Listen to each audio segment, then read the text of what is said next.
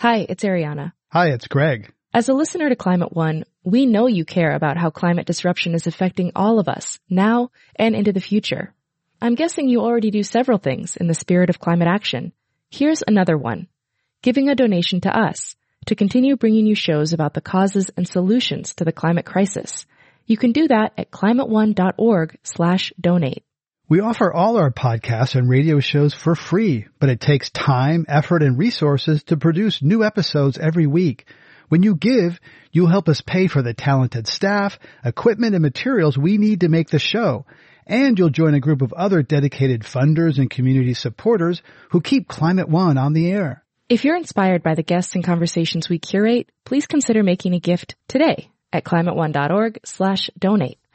Thank you for your support, and thanks for listening. How will we power our future? Can we create a healthy and clean economy?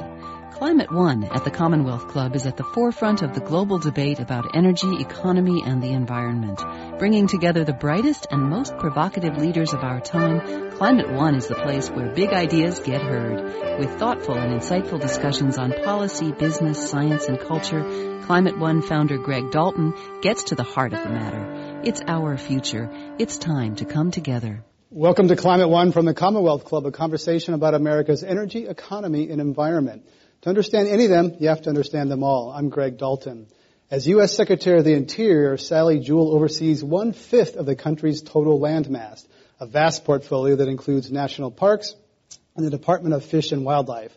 She also oversees landscapes used for livestock grazing, coal mining, and oil drilling. Nearly 1/3 of American energy production comes from federal lands. In the next hour, we'll talk with Secretary Jewell and our live audience about conserving America's natural heritage and meeting the country's energy needs. That's a tall order in normal times, and it's even more challenging in the era of climate disruption that is driven by burning fossil fuels. Prior to joining the Obama administration earlier this year, Sally Jewell was CEO of Seattle-based outdoor retailer REI. Trained as an engineer, she worked for Mobil Oil in the oil fields of Oklahoma and then for banks lending to the petroleum industry. Please join me in welcoming Secretary Jewell to the Commonwealth Club. Thanks, Greg.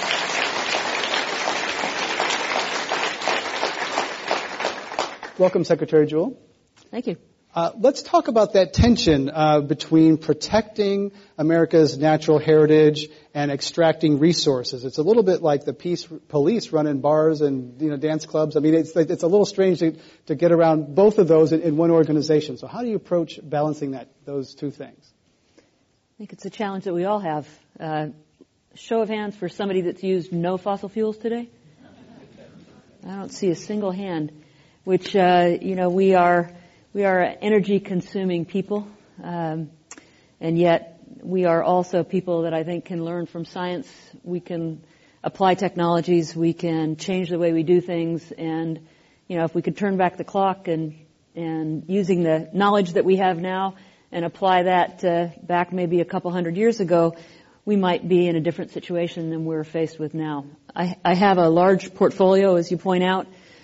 It certainly has many resources that belong to all American people, and there are elements on those resources that are important for energy development, but also places that are too special to develop, and my job is in balancing this complex portfolio, and it is indeed very, very complex. And recently you outlined your vision for your role as Secretary of the Interior, and a lot of that had to do with youth engagement. So how do you plan to get young people off the couch and into national parks? Well, first, a lot of young people aren't on the couch. Today I had the privilege of doing some service work out in Crissy Field with a group of young people who represent Student Conservation Association and a number of other youth conservation corps from throughout the Bay Area. And these are young people that are absolutely not on the couch. They are making your public lands better for everybody. So I am part, I don't want to make assumptions about you, Greg, but I'm part of the baby boom generation. We are, as a generation, 76 million strong. The largest generation in the history of the United States is not us, it's the millennial generation, born between 1980 and 1995, and they are already 3 million larger than we are, 76 million. And they care about the environment, and they care about the planet, and they're worried about the situation that it's in, and they want to be part of the solution. And the young people I worked with today are being part of the solution. And part of what I can do as Secretary of the Interior is use the megaphone that comes with this job to make sure that young people know that we welcome them on our public lands, all of them. That public lands can be theirs. They're not scary places. They're places to be embraced. They're places that are important for water quality and clean air and breathing space. And so the opportunity that we have at Interior, I think, is to make those public lands accessible and work alongside cities like San Francisco and Oakland and other cities around the Bay Area, but a number throughout the country to make sure that we're highlighting the importance of public lands close to home as well as far away. And some of the things you outlined were educational opportunities for students K through 12 and 1 million volunteers on public lands by 2017. How can you fund these new things when Congress doesn't want to give you any money? Well, the Civilian Conservation Corps was a huge effort during the Great Depression, much worse economic times than we're dealing with now. And it was important to the American people to give young people jobs who were unemployed or underemployed, to put them to work on public lands that needed their support. And we are still the beneficiaries of the hard work and the support that these young men from all over the country got from their federal government, recognizing the importance of work and the importance of public land stewardship. And there are examples coast to coast, north to south, of the work of the CCC. Today, we don't view the federal government in the same way. And so what's the CCC 2.0? And our answer to that is what we're calling the 21st Century Conservation Service Corps, or 21 CSC. And the difference is engagement with the private sector, engagement with local cities and counties and states, as well as the federal government, engagement with businesses. So today we had a roundtable discussion that included a number of enlightened businesses. Businesses like American Eagle Outfitters, that is a national sponsor of the Student Conservation Association, or Camelback, which makes hydration for the outdoor industry, or Sutter Health, and my former colleague from the REI board, Steve Lockhart, who's in the audience here with his family. These are enlightened individuals that represent businesses that want to be part of the solution. There's organizations represented here tonight like the Nature Conservancy or the Trust for Public Land or the Student Conservation Association and youth corps around. So the difference between the CCC back in the 30s and what we're doing with the 21 CSC today is it's far more holistic. It's involving volunteers. The military's probably not going to sign up to pay for all this, which they played a major role in the 30s, but veterans who are returning, who know how to camp, they know logistics, they know organization, they know leadership. There's nothing like the outdoors and working on public lands to heal some of the scars that wars dish out to our troops. And so the 21 CSC will be about veterans, it'll be around youth, it'll be around engaging the business community, engaging the nonprofit community, and we'd like to see millions out volunteering on public lands. San Francisco is unique in the sense that it does have a national park basically within the city boundaries and a lot of national lands nearby. But the traditional model is Yellowstone, Yosemite, these grand monuments where people have to travel a great distance to. A lot of people these days can't afford to get there. So you mentioned urban parks. Is it part of your vision to bring parks to the people rather than people to the parks, more urban parks, closer to population centers? It's certainly critical that urban parks be part of an equation of public lands, whether they're federally owned urban parks, as you have here with the Golden Gate National Recreation Area. You felt the shutdown, right? When your urban parks are run by the federal government, you feel it. And if there's a silver lining to this shutdown, it is that people had a much better appreciation of how much they use and enjoy these lands. But it also, part of our vision is to work closely with 50 cities across the country in engaging more children and having opportunities to play and learn on public lands, whether or not they're federal. So it's a couple of programs that have been quite successful. The Urban Parks program, UPAR it's called, is something that's in the President's budget that has really helped us bring resources and knowledge from the federal government to support work on urban parks that are owned by cities and counties and states. There is the Rivers and Trails Conservation Assistance Program. Again, expertise coming for trails and bike paths and other things that connect people to nature, not necessarily on public lands. And then, of course, the Land and Water Conservation Fund, which took revenue from oil and gas sales offshore and brought that to bear in supporting public lands at every level. And it's those kinds of programs that we can work with urban parks, whether they're federal or local, to make sure that children have places to play and to learn and to eventually serve and hopefully also to work. Is that Land and Water Conservation Fund currently funded? The Land and Water Conservation Fund is appropriated by Congress. So it was an early example of brilliance in terms of if you're going to allow development of offshore oil and gas, it's going to have an impact. And don't we know that after the Macondo spill? But we can take some of the money from that oil and gas development and use it to support conservation objectives onshore. And so that was 1964. It's coming up on its 50th anniversary next year. And it is very important that we continue to support that in the future. It has only once been funded at the full, appropriated at the full level of funding. Roughly $900 million a year is generated, and only once has it been funded at that level. So the funds are coming into the Treasury, but they aren't being appropriated by Congress. In the President's budget for 2014, we asked for mandatory funding for half of the allocation, and with full funding requested for 2015. That would make an enormous difference in our ability to help urban areas, rural areas, national parks, local parks do the job that they need to do and engage more young people. There's a Republican Senator, Tom Coburn, who's did a report on the national park system, says there's close to $3 billion of deferred maintenance at the top 10 national parks, and says that some new parks have very few visitors. So I'd like to hear your thought on, as CEO of REI, if something didn't sell, maybe you wouldn't carry that product. What do you do with a park that not many people go to, and deferred maintenance at some of the keystone parks in the system? Well, I would point out that deferred maintenance is solved by funding our national parks at an appropriate level.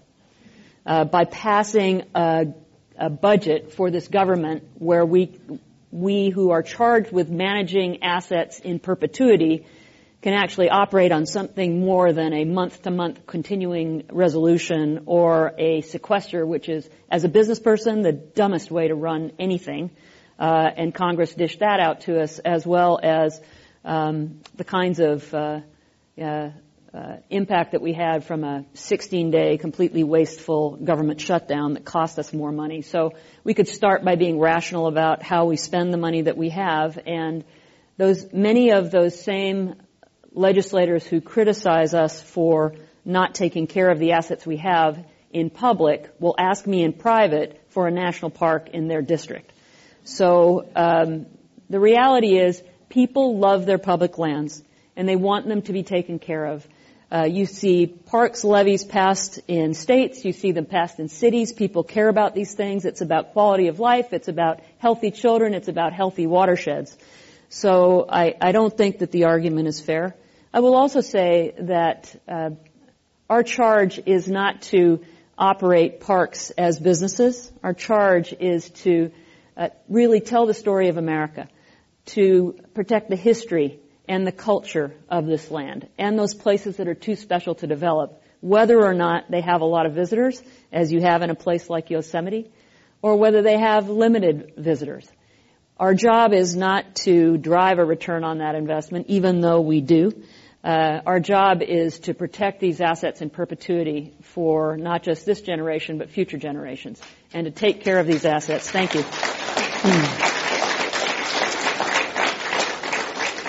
The National Park System is coming up on its 100th anniversary. What kind of birthday party you got planned?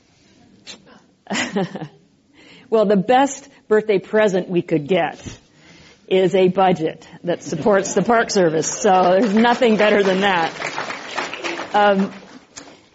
There's a lot of work that's been going on with organizations like the National Park Foundation, which was stood up by Congress as a nonprofit organization to support the national parks. National Parks Conservation Association is active in this. National Parks Friends groups that are all over the country are working to support their parks. And while private philanthropy should be the margin of excellence, not the margin of survival, and unfortunately in many of our parks, private philanthropy has become a margin of survival because of what's happened with some of the challenges, the cuts that we've had. But we don't want the centennial to go by without really putting our national parks on people's radar and using the national parks as a way to celebrate all parks and all open space. So you talked about the importance of urban parks. You will see the National Park Service leverage the message around the National Park Centennial to support local parks, whether they have an affiliation or don't have an affiliation. It's a very, very important opportunity. So there's a lot of work going on, a lot of work focusing on the millennial generation and younger, a call to action to get young people into the parks, and frankly a call to action to the Park Service itself to structure itself for the 21st century. You mentioned parks in the context of fitness and outdoors. A lot of times people go to the parks, and there's been some thought recently about the food that's served in the parks. You go to the park, great outdoors, healthy, and you got chili cheese fries and burgers and that sort of thing. I mean, is that on your radar at all, sort of aligning the health of the food that's served and the recreation? So, Greg, you have not been to a park recently. I've been to a lot of them. Have you? I don't. The ones here in San Francisco don't count because there's the bubble. I mean, I have been to the Tetons and other places, but. Well, I shouldn't be putting you on the spot. That's your job. That's all right. So the major concessionaires in the national parks have stepped up with a healthy food initiative, and they've got great food now available in national parks. Now, if you want the chili cheeseburger, you can probably still get it, because there is the law of supply and demand, and there still is a demand for those things. But the large concessionaires who've got the major contracts in the larger national park facilities have all partnered on local food, on healthy food, on food choices, on vegetarian choices. We rolled this out of the National Mall just after I started in this job, actually, so I got to go down and eat all this incredible food on the mall produced by these wonderful concessionaires, and they're rolling it out throughout, because you're right. When you are about health, when the only options you can get are unhealthy options, especially for young people, that's kind of sending a mixed signal. So I think you'll find, if you look, your food choices are much broader, at least in the bigger national parks, than they ever have been before. If you're just joining us, our guest today at the Commonwealth Club of California is Sally Jewell, U.S. Secretary of the Interior. I'm Greg Dalton. You clearly are an avid outdoors enthusiast and have traveled to Hawaii, Alaska, the Pacific Islands. What impacts of climate change have you seen? Every place I've gone, the impact of climate change has been very evident. Here in California, you've got a problem with water. I hope you know that. I hope you use as little of it as possible, and that you appreciate just how critical it is to everything that we are as a people. Well, 98% of us, right?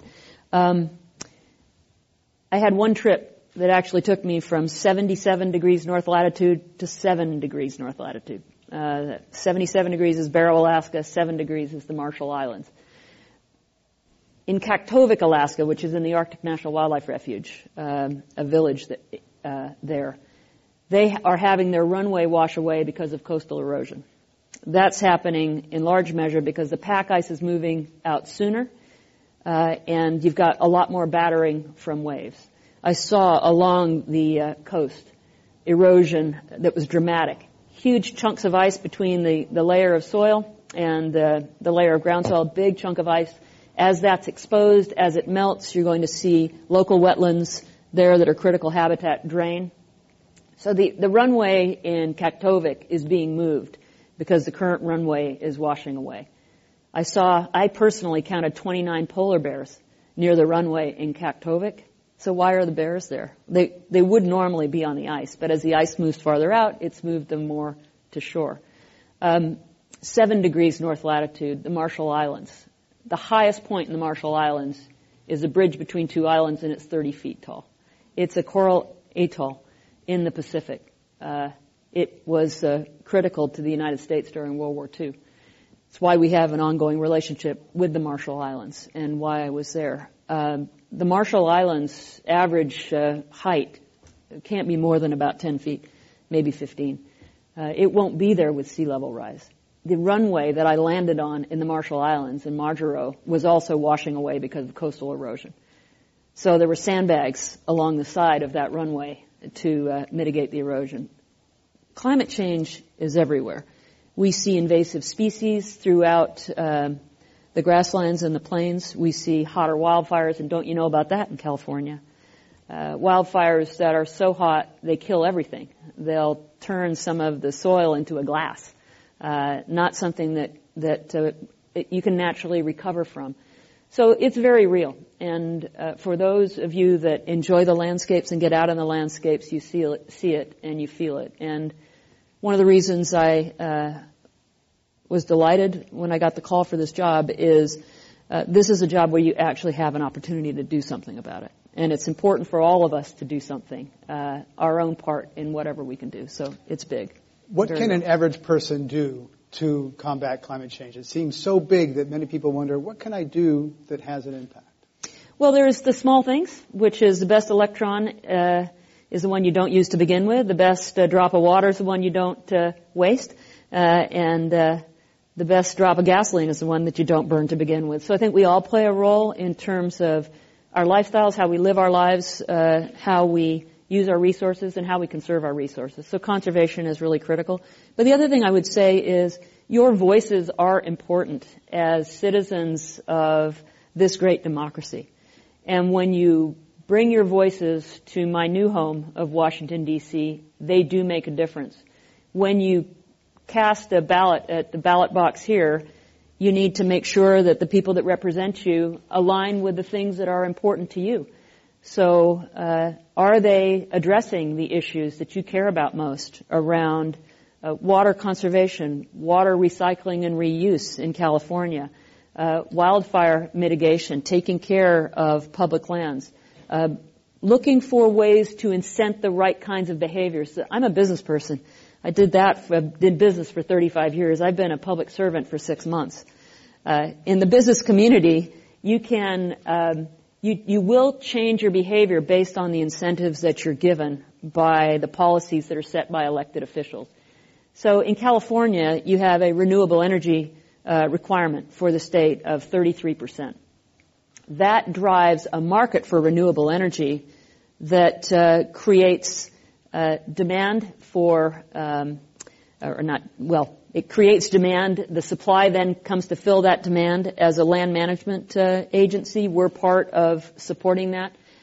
You can make decisions with your policies and the people that you elect to represent you that actually will affect the outcome of climate change. So I would encourage all of you to be active in doing that, and all of you to consider providing support to the kinds of things that will actually provide a financial equation that will drive companies to do the right thing that aligns with what you want to do from a climate change standpoint as well.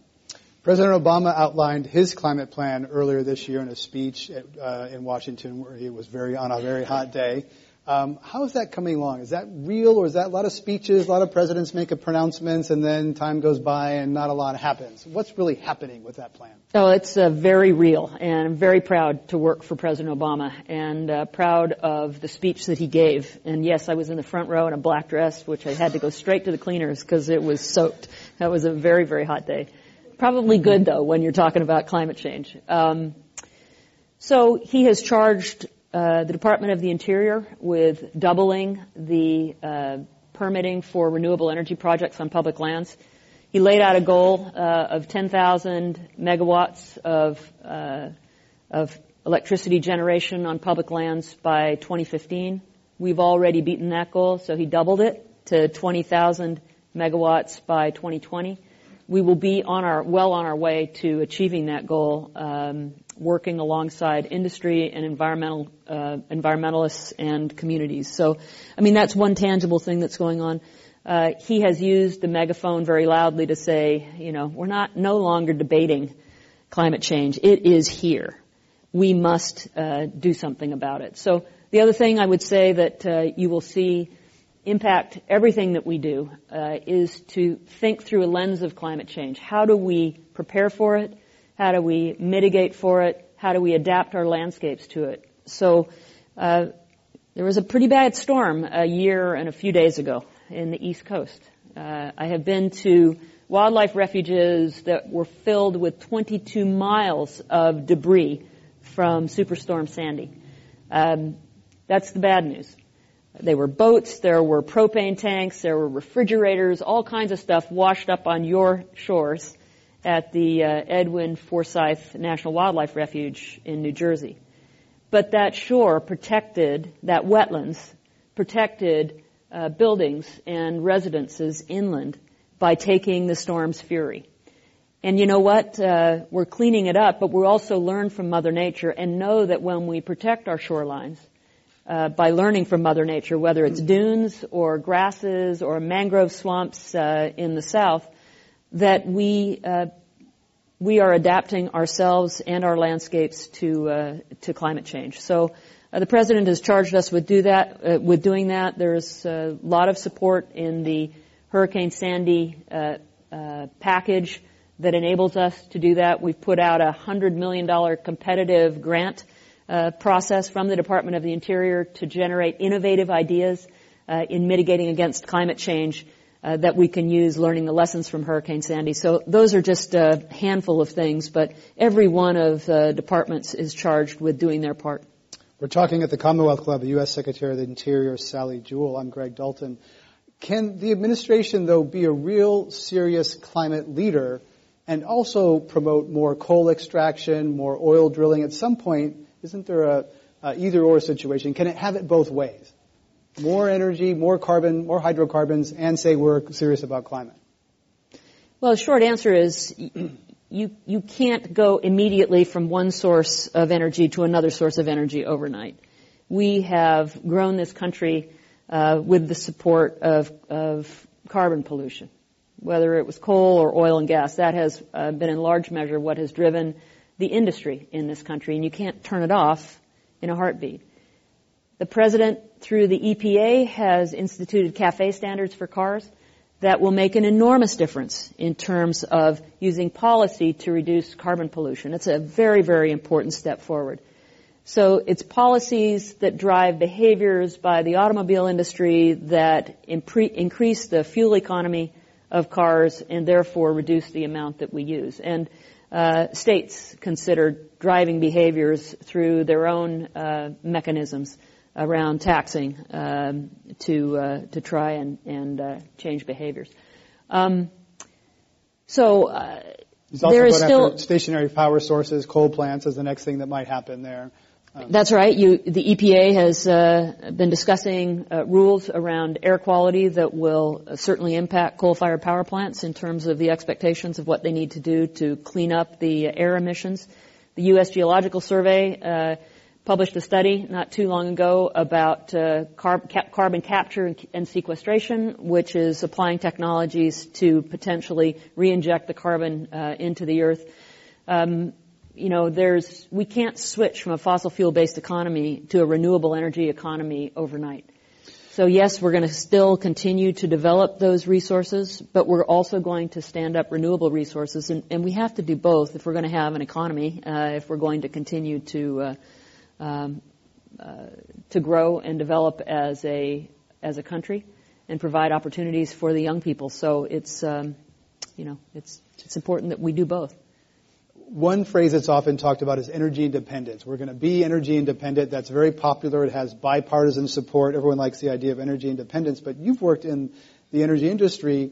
Is it really possible to be energy independent? And what's really important is price independence. Even if the U.S. could supply its energy needs, the price would be set globally, and we will never really become price independent, which is what matters. We can't drill our way to lower energy prices. Is that right?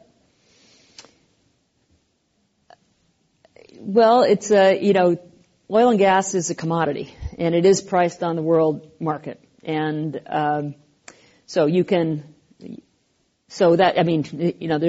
if we have an energy boom here and it lowers the price, that might affect the supply and demand equation. That might affect worldwide prices. We don't really control that. I mean, other countries control what people pay for gas with taxes and other forms of impacts. But basically, the price, it's a worldwide commodity price.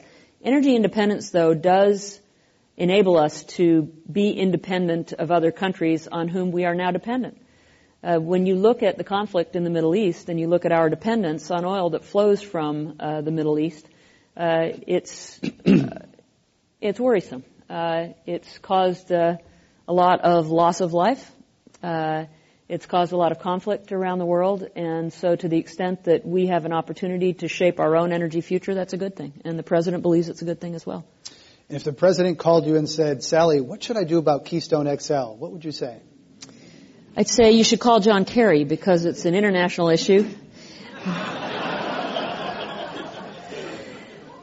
Because it is between Canada and the United States, the decision on the Keystone XL pipeline is with the Department of State, so it will run across some federal lands. If it goes forward, we will do our part as the Department of the Interior, but I'm not in the middle of that discussion. One you don't have to decide. Fracking for natural gas and a little bit for oil is a very big topic these days. In recent elections in Colorado, a couple of small towns passed a ban on fracking. In Ohio, voters rejected 2 bans on fracking in Youngstown and Bowling Green. But it's something like 100 municipalities have some kind of ban or moratorium on fracking. There's a fair amount of fracking that could happen on federal lands that you oversee. Are you satisfied with the current guidelines and regulation of fracking? So there's a lot of misinformation about fracking. And how many people in the room here have fracked a well before?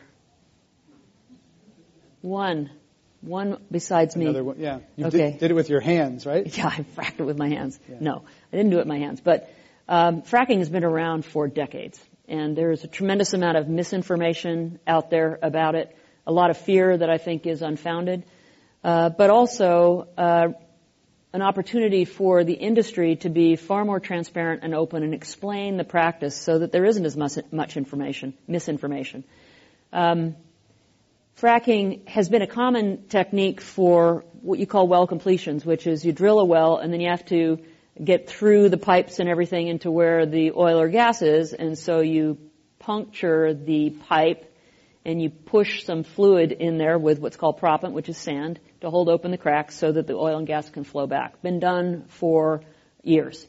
There is new techniques in fracking, which is done horizontally. The well is drilled horizontally and it's fracked in stages, and it's enabling people to extract oil and gas from very, very tight formations that would otherwise be like rock. It is important that we do these things safely and responsibly. And part of my job is to make sure that on federal lands we have regulations in place that ensure that we are applying the best available science, the best available technology, monitoring to ensure that we are not impacting groundwater or other resources. So the Bureau of Land Management has had a draft fracking rule in place. It put it out last year, got a lot of comments, put out a second rule, got a lot of comments, 1.3 million to be exact, which the period for that closed in August. We're reading through all of those. Some are form comments, but others are custom, I guess you'd say, and very thoughtful and very complicated. So we're digesting that, and we will be coming out with some regulations for fracking on public lands, which will be the minimum standard. And if states choose to have tougher standards, then on public lands we will apply those state standards in the states we operate. But the reality is, this is new for a lot of states. Some states have no regulations. Some have very sophisticated regulations. And we want to make sure that on public lands we have very good baseline regulations that the public can feel good about in terms of making sure that it's being done safely and responsibly and not running the risk of impacting water supplies or otherwise. Senator Bob Casey in Pennsylvania, which there's a lot of fracking happening there, has a bill that would propose closing the Halliburton loophole, but which exempts fracking from the Clean Drinking Water Act. What do you think about that? Is that something the administration supports? I'm not familiar with the specific rule that you're talking about. But are you familiar with the fracking is exempt from the Clean Water Drinking Act? That's the Halliburton loophole, so that a lot of the regular things that apply to industrial contamination of water supplies doesn't apply to fracking? So I'm not intimately familiar with that because it's EPA's jurisdiction. Gina McCarthy, head of EPA, who's a fantastic person, by the way, and I have talked about this and, you know, what she is doing to ensure that, from a regulatory standpoint, that loopholes and things are cleaned up. But I can't speak specifically to that because I'm not steeped in that. The Inspector General of the Department of Interior recently issued a report that pointed out some weaknesses in the pricing of coal extracted from public land, saying that it didn't really take account of export markets. A lot of the coal is being exported now because there's dropping demand in the United States. So what can you say to taxpayers who want to make sure they're getting a fair deal on coal extracted from public lands, that the royalties are being paid and they're being paid fully? No, I think it's absolutely critical that as a steward of your public lands, that you get a fair return on the investment that you have, and that we hold developers accountable for what they are extracting and what they're paying, and make sure that they're paying a fair price. So we have a group called the Office of Natural Resources Revenue that does exactly that. The IG's report that we had on that did show that we had an opportunity to investigate and make sure we were holding developers accountable, and that's what we're doing. So feel good about their work. Should wolves be delisted from the Endangered Species Act? The Fish and Wildlife Service, which oversees the Endangered Species Act, says yes. And the wolves are a species that conjures up very strong feelings. People who really love wolves and people who really don't love wolves. And the fact is, the Endangered Species Act protects species that are in danger of going extinct. And the Fish and Wildlife Service is confident that the wolves are no longer in danger of going extinct. And so they have recommended delisting the wolves, and it's in a comment period right now. So I support their position. What happens when you do a delisting of something like the gray wolf is management of the species then goes to the states. Guarantee you the Fish and Wildlife Service will be watching carefully the states' regulations. They'll be providing support where they can to assist the states in thoughtful wolf management plans. But if there is a problem, they will intervene, as they have before. So while the wolf has not got back to its historic range, it is no longer at risk of going extinct, and therefore it's a candidate for delisting.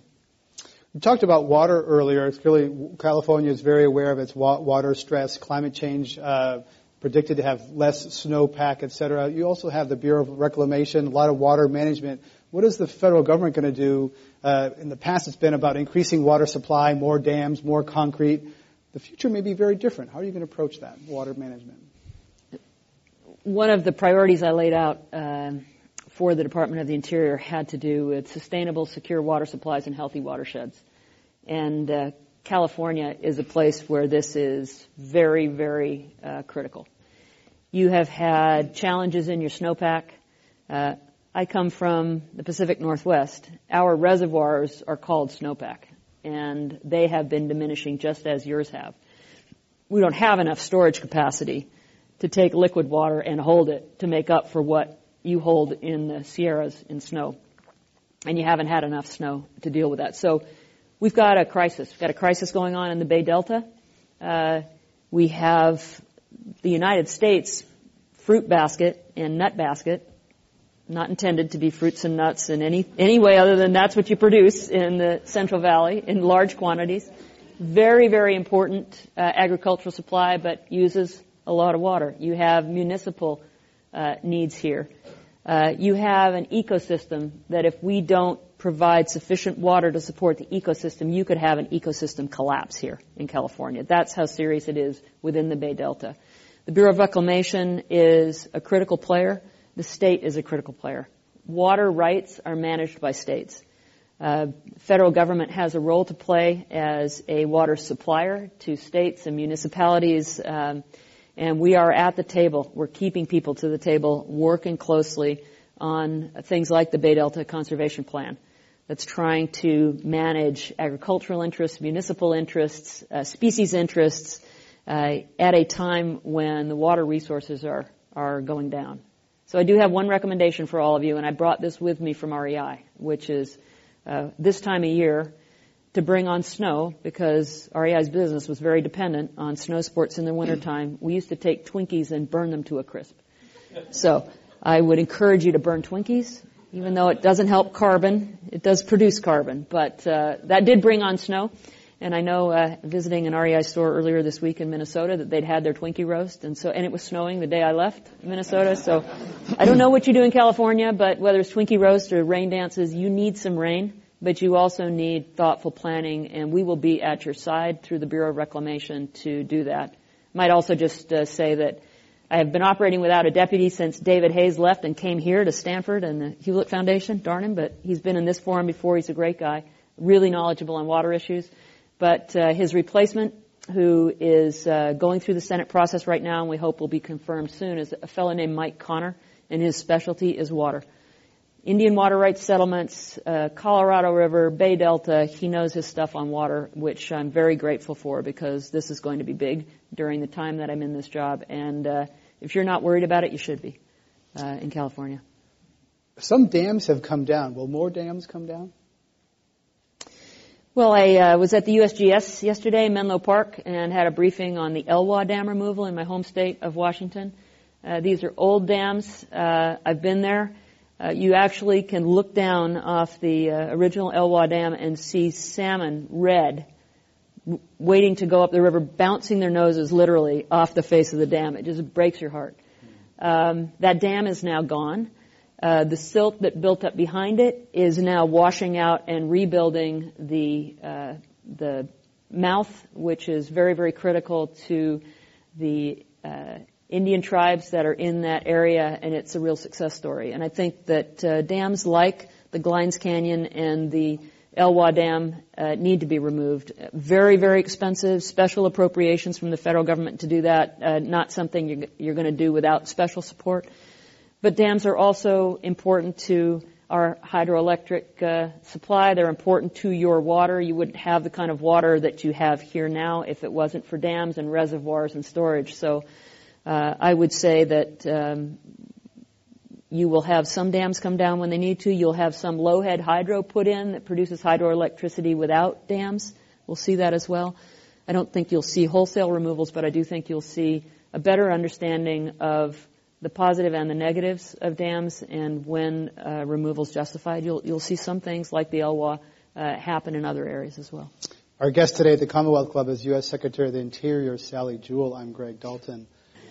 Let's turn to our audience questions. Welcome to Climate One. Hi. Another aspect of getting people into parks is recreation. The GGNRA was created to, quote, expand to the maximum extent possible the outdoor recreation opportunities available to the region. It was all about recreation. Now they're changing their plans, and their management plan is to manage their lands, including land in San Francisco, for the backcountry visitor experience, which they define as being low visitor use, controlled access, few amenities, and where, quote, challenge, risk, and testing of outdoor skills would be important to most visitors. And this is Fort Funston, Ocean Beach, Crissy Field, basically urban parks. The question is, what are you going to do to help us preserve traditional recreation in the urban parks that are the GGNRA and keep people going and using them? The Golden Gate National Recreation Area. Yeah. Okay, so I'm not familiar with what you were citing in terms of the policies, but I will say this, that recreation is a very important component to public lands. It does engage people in them. That was the business that I came from most recently. $646 billion industry that supports 6.1 million jobs. So it's a very important part of it, but recreation has its impacts, and so balanced use is really thoughtful, is really important. National parks are not just for this generation, but they're for future generations. They are lands that are to be managed in perpetuity, and sometimes we can love and recreate our lands to death, so having a good balance is important. And I'll offer a tip to the audience that we tape these and then we edit them a little bit before we put them on the radio, and the long questions get cut out. So the shorter your question, the better chance it is. It's going to, yes, okay, welcome to Climate One. Thank you. My question is also about recreation. A week ago, the San Francisco Board of Supervisors unanimously passed a resolution opposing the National Park Service preferred alternative for dog management in the GGNRA. The supervisors urged the GGNRA to permit greater access to traditional recreation, such as dog walking, which has been there for many decades. Given the need for recreation, supported also by the National Park Service's own Healthy Parks, Healthy People initiative, will you reconsider the dog management plan, which is opposed by the very city in which it is supposed to be implemented, and also by more than 3 to 1 of those who commented on the initial plan? So I'm a dog owner myself. Love places where I can take my dog out, but I also know that some people don't love dogs in the same way. And I think what the Park Service is trying to do is strike a healthy balance between those who like to have their pets with them and those who may be afraid, allergic, or otherwise to pets, and to manage the land recognizing those multiple uses. So I'm not familiar, as you might expect, with the details of the dog management plan in the GGNRA, but I know that that's what the balance that they're trying to strike. So people are passionate about their pets, and I understand that. We want to be accommodating, but we also want to accommodate all guests and make sure that the visitor experience is positive, and sometimes that means compromise. Let's have our next question for Secretary Jewell at Climate One. Hi, Secretary Jewell. Thank you for being here today. I just wanted to bring up the coal leasing plan under the Bureau of Land Management. I appreciate the Department of Interior's leadership in ramping up renewable energy production, but I'm worried that the leasing of coal might undermine the President's climate action plan. It unlocks billions of tons of carbon pollution from selling publicly owned coal at subsidized prices. So can you, Secretary Jewell, commit to a moratorium on new leased coal in order to avoid undermining the President's climate plan? Well, the short answer is no, I'm not going to call for a moratorium. We did have a coal lease sale recently at the Bureau of Land Management, and no one bid on the coal. So, you know, the market is speaking, and as rules and regulations like the ones discussed by the EPA are put in place, it will change the economics of coal, and so we will continue to support development of the resources in a way that supports what's important to the American people. But when nobody bids on the coal stays in the ground. Let's have our next question for Secretary Jewell. Hi, my name is Deborah Bardwick. I work for an interior agency, and I wanted to thank you so much for your advocacy and your encouragement, especially during the shutdown. My question has to do with renewable energy on the ground here in California. I'm sure you're very aware that there are proposals for renewable energy projects that are visible from national parks, would be sited on Bureau of Land Management land, and may involve threatened and endangered species, which of course involves the Fish and Wildlife Agency. Do you have any insight on how to balance the agency demands? The Desert Renewable Energy Conservation Plan is a plan in process between the state of California, the departments, the bureaus within the Department of the Interior, a number of nonprofit organizations, community organizations, and it's a great illustration of landscape-level conservation, which is something that I've called for in my first secretarial order. It's about energy development being mitigated on a landscape level. I have 2 friends, personal friends, that have been counting tortoises in the Mojave Desert for several years, long before I took this job. There is a lot of science going on in the ground to understand what is the critical habitat for threatened species like the desert tortoise. What are the areas of highest potential? Where is the transmission corridors? You know, what are the impacts? What are the impacts visually from a place like a national park? And those things are all being taken into account. Organizations like the Nature Conservancy, Defenders of Wildlife, and others, Audubon, at the table making these kinds of decisions. Wind energy, what's the impact on birds? Where is the migration corridors? What can you do to mitigate the impact? Like shutting turbines down when you detect birds in the area. All of these things are happening, but nothing is free. And if we want to get away from carbon energy, wind energy and solar energy are important, but their impacts, we have to understand them and we have to mitigate them. And that's exactly what you are doing as pioneers here in California in the Mojave Desert. Thank you. Let's have our next question for Secretary Jewell. Is this administration prepared to accept a simple challenge to designate at least as many national monument acres as the Clinton administration? And to use the Antiquities Act to do it.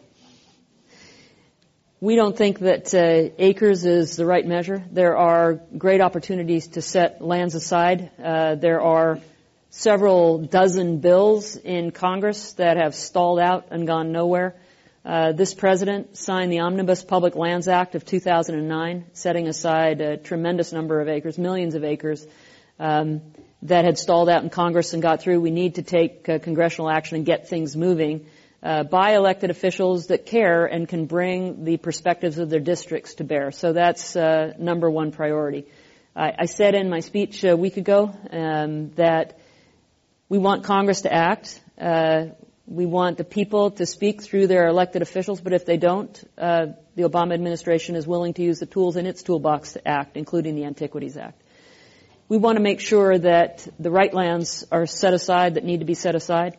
It's not about acres. It's not about quantity. It's about quality. And it's about working with those areas where there's great community support, because you know your lands better than somebody sitting in Washington, D.C. does. And that's what's going to drive our actions. The Seattle Post-Intelligencer, where you used to live, wrote a column recently that said the Obama White House approach on conservation was don't bother us, that they wanted unanimity but no political cost. So I just want to come back a little bit and say, are you doing enough to sort of go after some of these land offsets or conservation tracts? I think that I've had nothing but support from my boss and the administration broadly on the conservation agenda. There's tremendous interest in doing what's right for the American people as it relates to conservation. And really, the President is looking for people like myself and Tom Vilsack, who oversees the U.S. Forest Service, to identify opportunities for conservation. So we've had nothing but support to do that.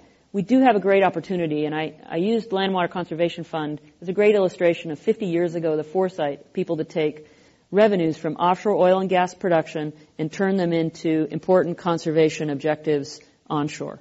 That is a blunt instrument. A sharper instrument is to say, how do we, like we're doing in the National Petroleum Reserve in Alaska, make 72% of the economically recoverable oil available, but set aside 50% of the land because it's critical for habitat. That's the kind of thoughtful landscape level approach that we're using, and we certainly got support from the administration. Thank you. Let's have our next question for U.S. Secretary of the Interior, Sally Jewell. Welcome. Hi, thank you.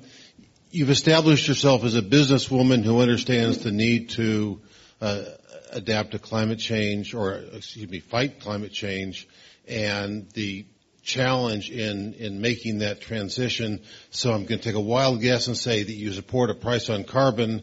Your boss hasn't been quite so clear about that. You're in a unique position as Secretary of the Interior. How can you get President Obama to aggressively push for a price on carbon? The President has made it very clear that carbon pollution is an issue. And our focus in the administration is about reducing carbon pollution. There are ways to do that will require congressional action. There's a lot of opportunity in the areas we control, like regulation of carbon, like the CAFE standards on cars, like standing up renewable energy projects, and that's been our focus. Thank you. Let's have our next question. Climate One, welcome. Hi, welcome. Thank you. My question is concerned with the use of the public lands for wildlife versus ranch use, and specifically for the wild horses and the burros that are being rounded up. I've been reading a lot about that lately. And everywhere I read, the BLM is demonized incredibly and mistrusted. And I just want you to speak to what is the truth about what's going on with that. Thanks for the question. Wild horses and burros do generate a lot of passion on both sides of the equation. So I think it's back in the 70s, a law was passed supporting wild horses on public lands.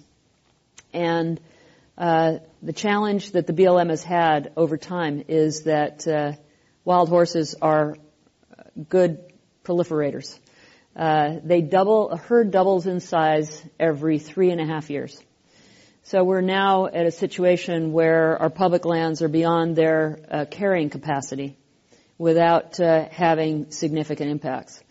The BLM has tried a variety of different mechanisms to keep the herd size in check. Birth control.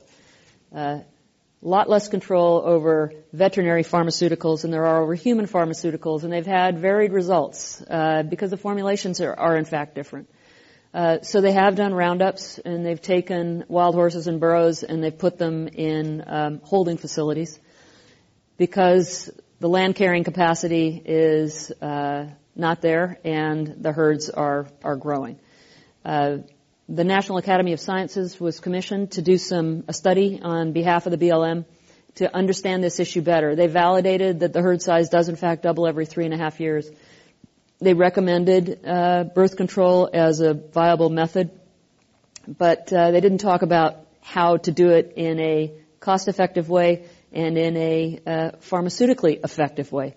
So short answer is we would love support from the pharmaceutical industry and the veterinary industry to come up with a reliable way of providing birth control that is also affordable to the American taxpayer.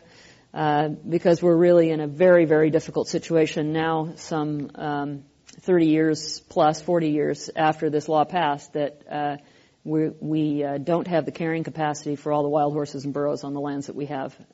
So that's the fact. Thank you. We have time for one or two more questions. Yes, welcome to Climate One. Hi. Thank you for your comments on coal. But how can we, on one hand, say that we have a moral imperative to tackle climate change, and on the other hand, still pursue new federal coal leasing, and especially leases where there are only one bidder, and they walk out with coal at $1.11 a ton? Is there a way that we can stop that kind of leasing on federal land? Thank you.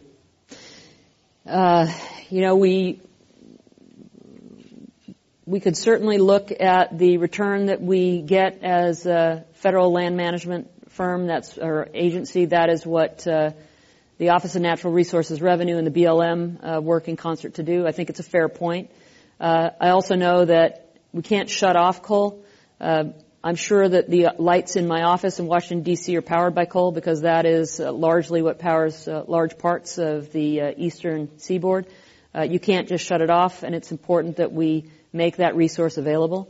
It's also important that we encourage new resources. So I think you raise a fair point, but I will also say that we've had coal lease sales where there have been no bidders, as I mentioned earlier.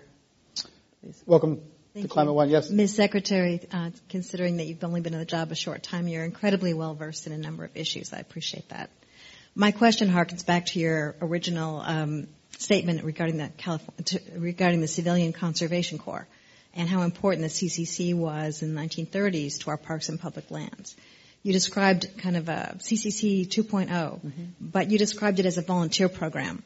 And I just wanted to point out that the CCC in the 1930s was actually an economic stimulus package that provided jobs and paid young people to work, and some of that money went back to the local economies and helped stimulate the U.S. economy out of the Depression. And I'm just wondering if you could perhaps flesh out the ideas for this CCC 2.0 and how you see it rolling out. Okay, in 30 seconds or less, right? Okay, so short answer is you're absolutely right. Young people I worked alongside today were getting job skills and will get job opportunities as a result of that. There are many young people who are employed by organizations like the Student Conservation Association that rally volunteers. So it's an opportunity to both provide jobs but also leverage those who have jobs to those that are working as volunteers that are building job skills that will make them available to or make them qualified to take jobs in the future. So it's a way we can expand it in a large way. But you're right, it has to be a blend. And one of the goals that I didn't mention was 100,000 jobs over 4 years in federal land management agencies going to young people and veterans who represent also this millennial generation. So we're going to create jobs ourselves. We're also raising $20 million from the private sector to help support this program. And we think that there are a number of businesses that will be very willing to do that. So you're absolutely right. Money in the pocket is important, but job skills are also important, and we can do that with volunteers as well as those that we can afford to pay. I've been doing this quite a while. It had a lot of high government officials here. That is the longest line we have ever had here at the Commonwealth Club. So clearly people care about what you're doing. We'd like to thank U.S. Secretary of the Interior Sally Jewell for her comments here today at Climate One at the Commonwealth Club. I'm Greg Dalton. Thank you for being here, and thank you for listening on the radio. That ends it. Thank you.